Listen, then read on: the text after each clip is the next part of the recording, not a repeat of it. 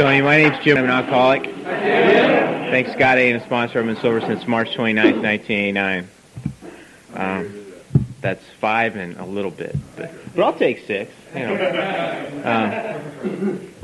Yeah, I'd like to thank Tony for inviting us and inviting me. We had a good time and listened to him all weekend. You know. Got my butt kicked some ping pong all weekend. I haven't found anybody I can beat yet, so I think I'll give it up. Start at the beginning. From the earliest time I can remember being a little kid, I mean, I was different. I can remember sitting out on my street watching cars go by, and if one was going too fast or something, I would go chase after it, throw rocks at it, you know, like I was controlling my street or something. And when I went to school, you know, I always felt I had this sneaking suspicion when I was like 5 and 6 years old that, you know, they're going to figure it out one of these times. And I didn't know really what it was they were going to figure out.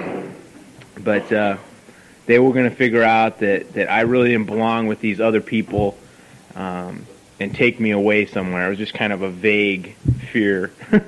I don't know where that came from, but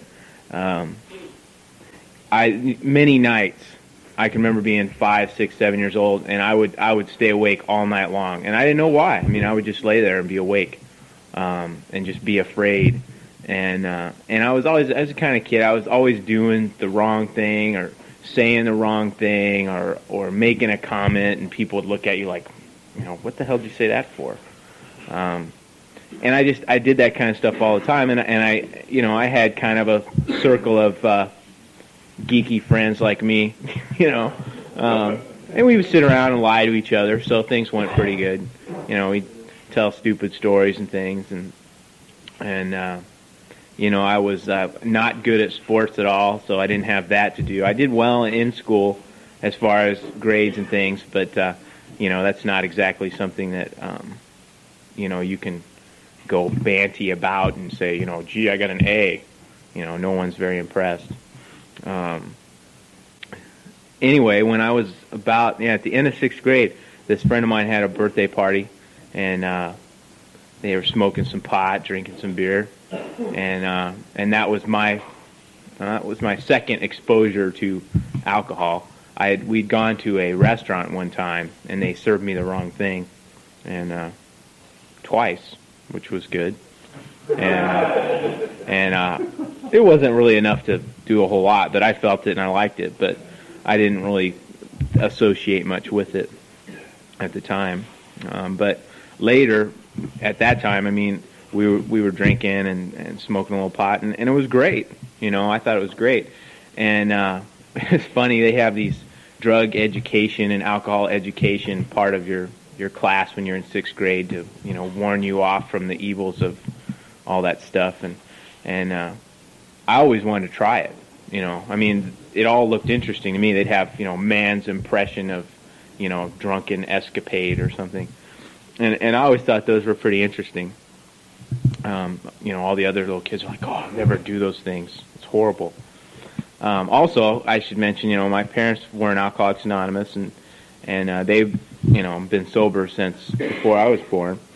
So, you know, I was going to meetings and hearing about AA, and I always liked people in AA, and I always, you know, seemed to be able to relate with them a lot better than with other people. But I was pretty selfish. I mean, I was a person I could fit in really with different crowds. I would just lie to them, you know, tell them what they wanted to hear, and that's what I did to fit in with people. Eventually, people figure out that you're doing that and don't want you to hang around anymore. But anyway, when I got into junior high school, things just kind of really took off because there was a lot of drugs and partying going on, and that's what we did. I mean, I started doing it, you know, on every other weekend, say, and then you know, every weekend, and then a couple nights during the week. And by the time I was in 9th grade, you know, I was partying every day, if I could get it, as often as I could get it every time. And for a while, things went okay, but you kind of, when you're in 7th grade, you have a little shortage of funds, for buying drugs and alcohol. I mean, you got your lawn mowing money, and, that's kind of about it. Your Tooth Fairy bucks. It's kind of, and so I started stealing money. My parents had a business at home. There's money laying around. I figured, hey, they won't miss it. And that's kind of how I was. I mean, I never really felt. I took stuff, and I would feel afraid that I would get caught, but I didn't feel bad about it. I mean, I didn't have a guilt about it until later. It was just something I had to do, and once I had it, I think this is something that a lot of people, in Alcoholics Anonymous can identify with. But when I knew that I was going to get it, tonight's the night, we're going to party. I mean, that was almost as good as the actual doing it. I mean, just knowing that I could, we're going to drink tonight. We're going to have some fun. We're gonna do it. That was almost as good as the actual doing it. Sitting around when I was broke, and I would just go to sleep. If there was no party tonight, what's the point? I mean, I'm not, I'm just going to stay awake and have a bad attitude. And as this progressed, my grades just went down the toilet, and I kind of had this attitude of, why be educated anyway? I mean, there's a nuclear war coming. And, this whole educational system, it's just designed to, brainwash us all so we can produce for, Reagan and his economy thing. And, why should I get involved in all that? I mean, life's over anyway. And what I really wanted to do was, I kind of wanted to be like this rock star figure. I wanted to be like Jim Morrison. And, I don't know how many people have read that book, but I read his biography a million times. And I was really into that, kind of self-destructive image, or I thought I was. What I really look like is I kind of look like Eddie Money. My hair was about this long, and I'd wear this fringe leather jacket, and first time somebody said I looked like Eddie Money, I was crushed, because I thought, I don't want to be Eddie Money.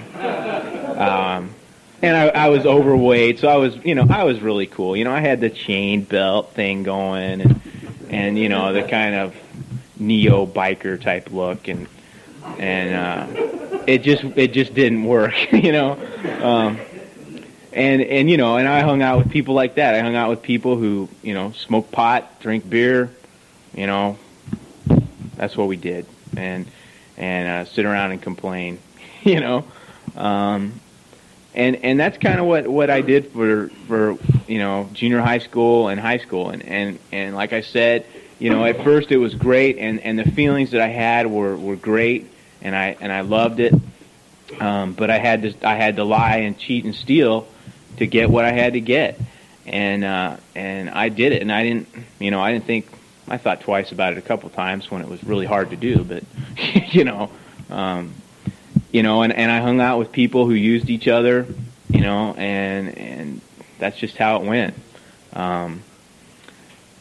Like I said, my grades just went down the toilet, and something I always kind of prided myself on was that, I was smart and I was intelligent, and that started to go away because when you smoke pot every day and you're drinking all the time, your brain just kind of slowly stops functioning. And I had a job counting coupons for a supermarket, and I couldn't really handle it. It was too complex. It was too time consuming. It was like 2 hour a day thing, and I'd go over to this guy's house and count these coupons, and I just got to the point where I was just like, well, this feels like about $20, because you had to redeem the values on them, but I would just do that, and people in AA. It's funny because I would see people in AA over at.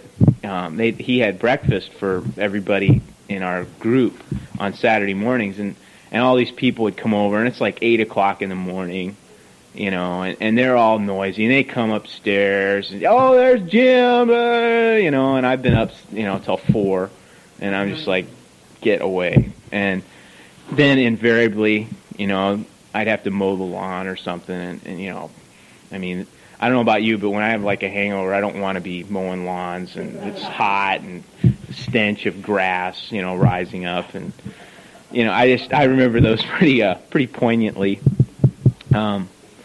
Anyway, it just got worse and worse, and I just, what I decided is, if you could have asked me at that time, what's your problem, I would have said, these drugs are my problem. I mean, I'm taking drugs all the time, and I was smoking pot three times a day, every day that I had it, and that was most days, and doing other things in the weekend, and always drinking. I mean, we'd have a couple parties, 3 parties during the week, and I would get drunk, and on weekends, I'd basically be drunk the whole weekend. And it just got worse and worse, and what I decided is, hey, these drugs have got to go. I got to quit doing this.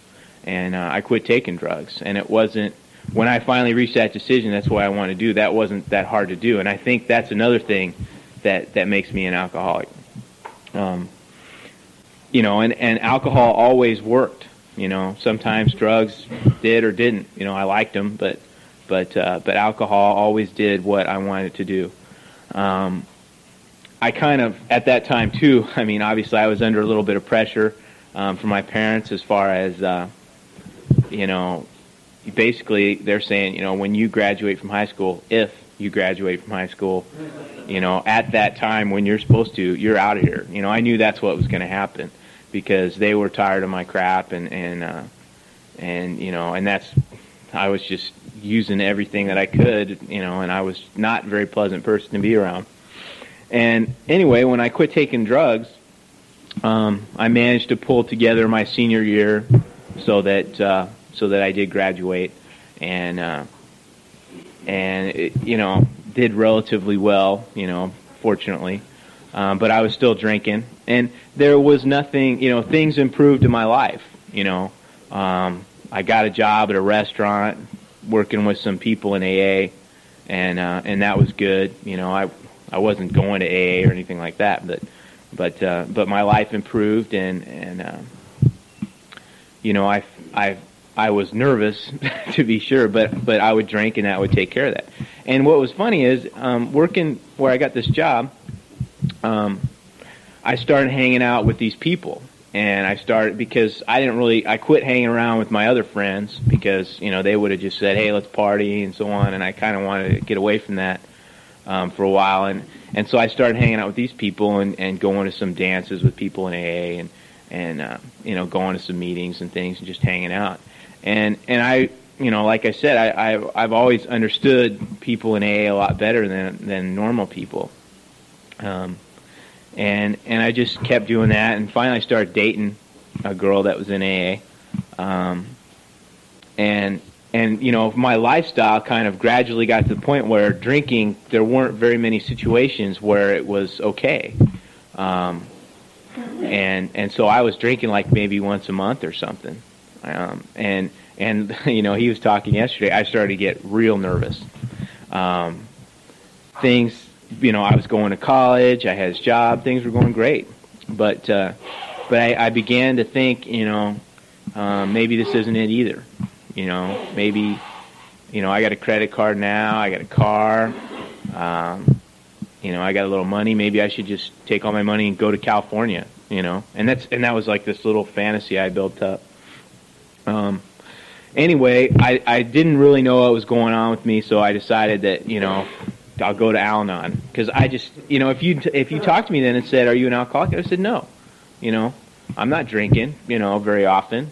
And I really didn't think so. I thought, I had all these problems, with the drugs and everything, but now, I've got this other thing. So I went to Al-Anon, and I got a sponsor, and I went to 3 or 4 meetings a week, and I went to Open A meeting a week, and did a 4th and 5th step, made some amends, got active in service work there and sponsored a couple guys and stuff like that.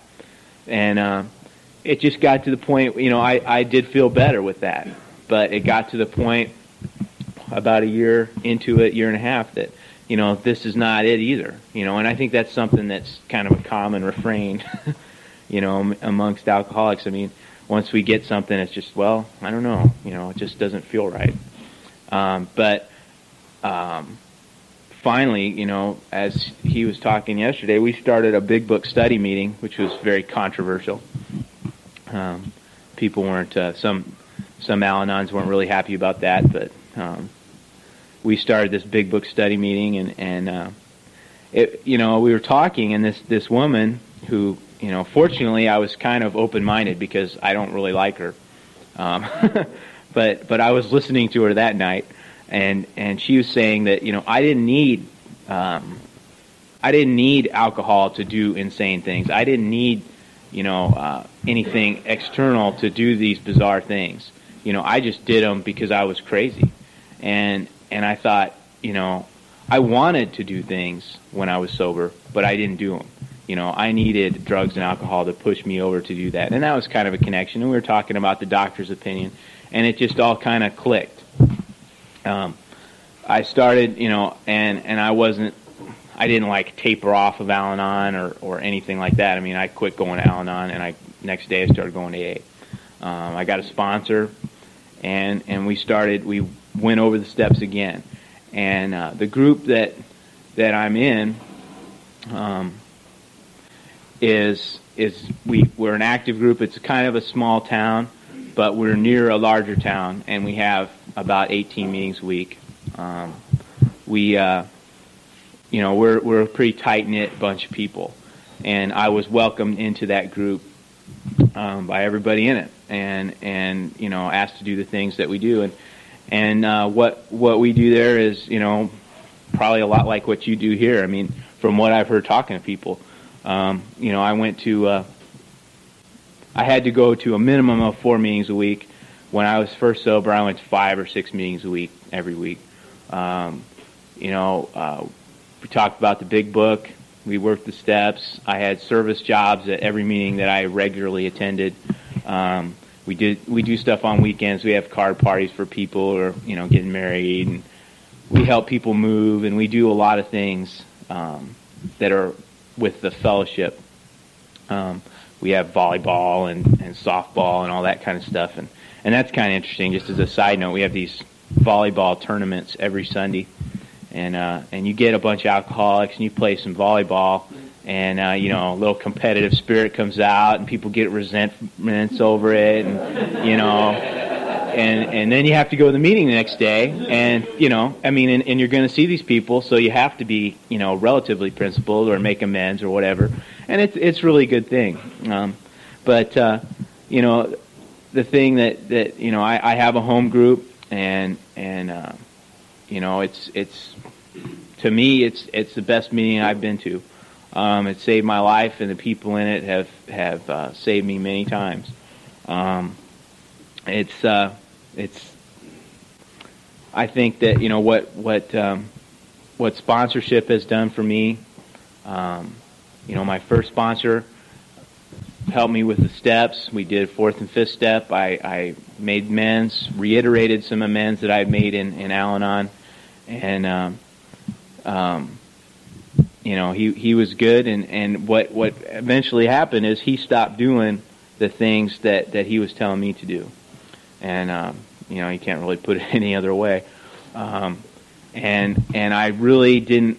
I've known this guy for I've known him for ever since he got sober, about 12 years, and long before I got sober, and he's a friend of mine today, but he kind of lost his way, and I struggled with changing sponsors, but I knew that eventually it just kind of reached a point where I had to do it, because basically I was sponsoring myself, and using other people for a while worked okay for a while, but eventually it reached a point where I had things that I had to talk about with one person, and so so I changed sponsors, and doing that, with guidance from other people, so that there was no, so that it was a principled action. It wasn't something that, left any more hard feelings than could possibly be left. And that worked good. And I have a sponsor now where, he's active in AA, and he's been a good sponsor for me. We talk about, I talk to him on a weekly basis. I see him at 3 of the meetings that I go to. And we get together every 3 weeks and just talk about stuff.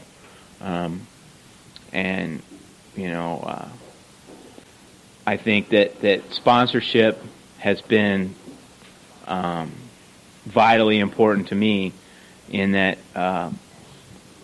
my disease is something that I think it wants to separate me from other people, and it's always kind of when I was drinking, it was loud and clear, and the voice in my head that my disease has, I listened to it all the time, and I did what it wanted all the time. Look at how my life turned out as a result. It separated me from people who cared about me. It separated me from friends. It separated me from teachers. It separated me from society. And, eventually, what would have, if I had continued going where I was going, when I was 16, 17 years old, I would have, I have a friend, and he lives in a rest stop for a while, He ended up going into a nut ward. He can't have a job. He is just gone, basically. And, he got put in the nut ward because he was going to kill his grandfather or something to get his inheritance. But he's gone, and he was much like I was, and he was a nice guy, and we had a good time, and he was fun to be around.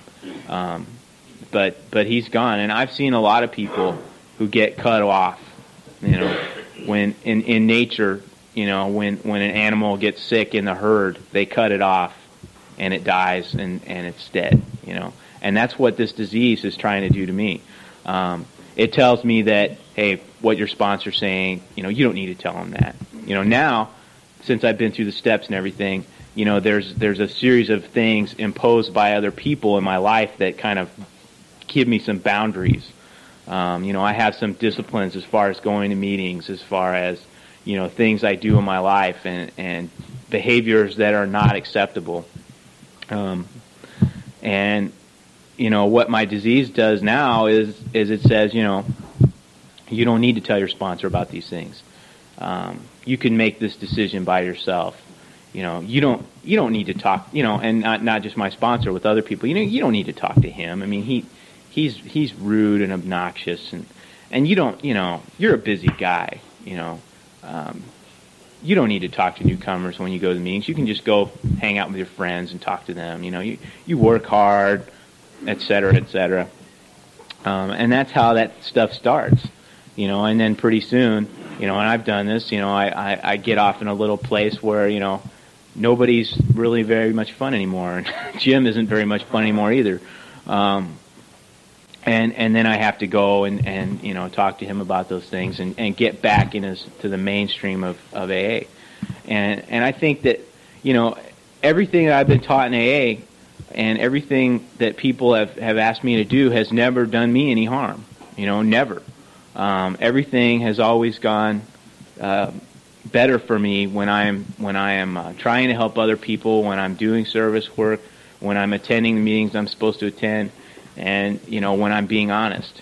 When I have some little plan of my own for my own personal glorification or whatever, I have unpleasant days at work. I go to meetings and judge people, and I like I said, I don't talk to my sponsor about things that I should talk to him about. I fight with my wife, things like that, and it's it's funny that I continually go back and try that again, in small and different ways, but But like I said, I think this disease really tries to cut me off from what is helping me, because it wants to kill me, and there's plenty of people who it has killed, and we all know them. I think that talking about the steps, and we had the step study and everything, and for me, making amends is one of the most important things that I did in that whole process. If I hadn't made amends to the people I made amends for, like I made amends to my grandfather, he had a bunch of drugs in his house. He's a doctor, and I stole them. And I created this entire image of this guy as a huge, jerk, and what has he got these drugs for anyway? And he's always, rude to me anyway, and just, I wouldn't talk to him, I wouldn't go near him, and I had stolen these things from him, and that's why I created this whole thing. And I figured, he was a general in the Air Force, and I figured that when I went up there to talk to him about this, that at the least, because they always say, when you talk to the sponsor, what's the worst thing that can happen? What's the best thing that can happen? I thought the best thing that can happen is he's going to flip out, and I'm probably not going to talk to him for quite a long time. And the worst thing that can happen is he's just going to get a shotgun down off the wall and and blow me away, or put me in jail or something like that. And I really, that's what I thought. I figured I figured he would probably be very angry, and that it wouldn't go well at all. And I ended up, I told him, I said, I stole these things from you, and I'm willing to, do whatever you want to pay that back, financial or whatever. And he said, no, you just keep doing what you're doing, and, you don't have to pay me any money, and just keep up doing that stuff because you're better than you were. And that was really about it. And then he just changed the subject, and we started talking about something else. And that was really it. I mean, it was about a minute or 2 minutes, and that was it.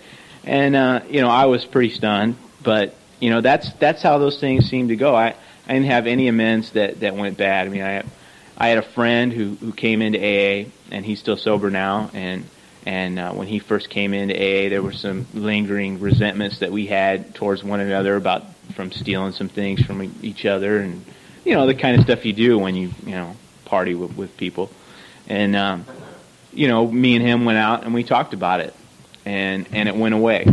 And it's just every problem I've ever had, it seems like once I talk to my sponsor about it and take some action on it, they just go away. And it's, I've thought about these things for like 6 months or 8 months or something, and it just gets worse and worse, and this bigger and bigger rock, and then you go talk about it, and it takes 15 minutes, and then you go do something, and it goes away. I mean, almost all of them. And I don't know, I must be pretty stupid because I keep having those things come up. I'm an alcoholic. But for people who are new here today, or early in sobriety, I would just say, get involved with people here that are active, and people like Tony that are doing stuff all the time, people that are going to meetings, because, people die from this all the time. This is as fatal as a disease as AIDS or any other. The only thing is people don't know when you die of it, and they don't really care, because, from all the people I've seen, when they die of alcoholism, they don't have any family anymore, they don't have any friends anymore, they don't have anybody that cares about them anymore. They end up, people blow their brains out, people drink themselves to death, people fall downstairs, people die in automobile accidents, and they never put that down as alcoholism. But, if it isn't, I don't know what is. The only thing I can say is, for me, going to meetings and doing all that stuff, working the steps, making some amends, doing some things that I never thought would work, has transformed my life. I'm married today. I have a college degree.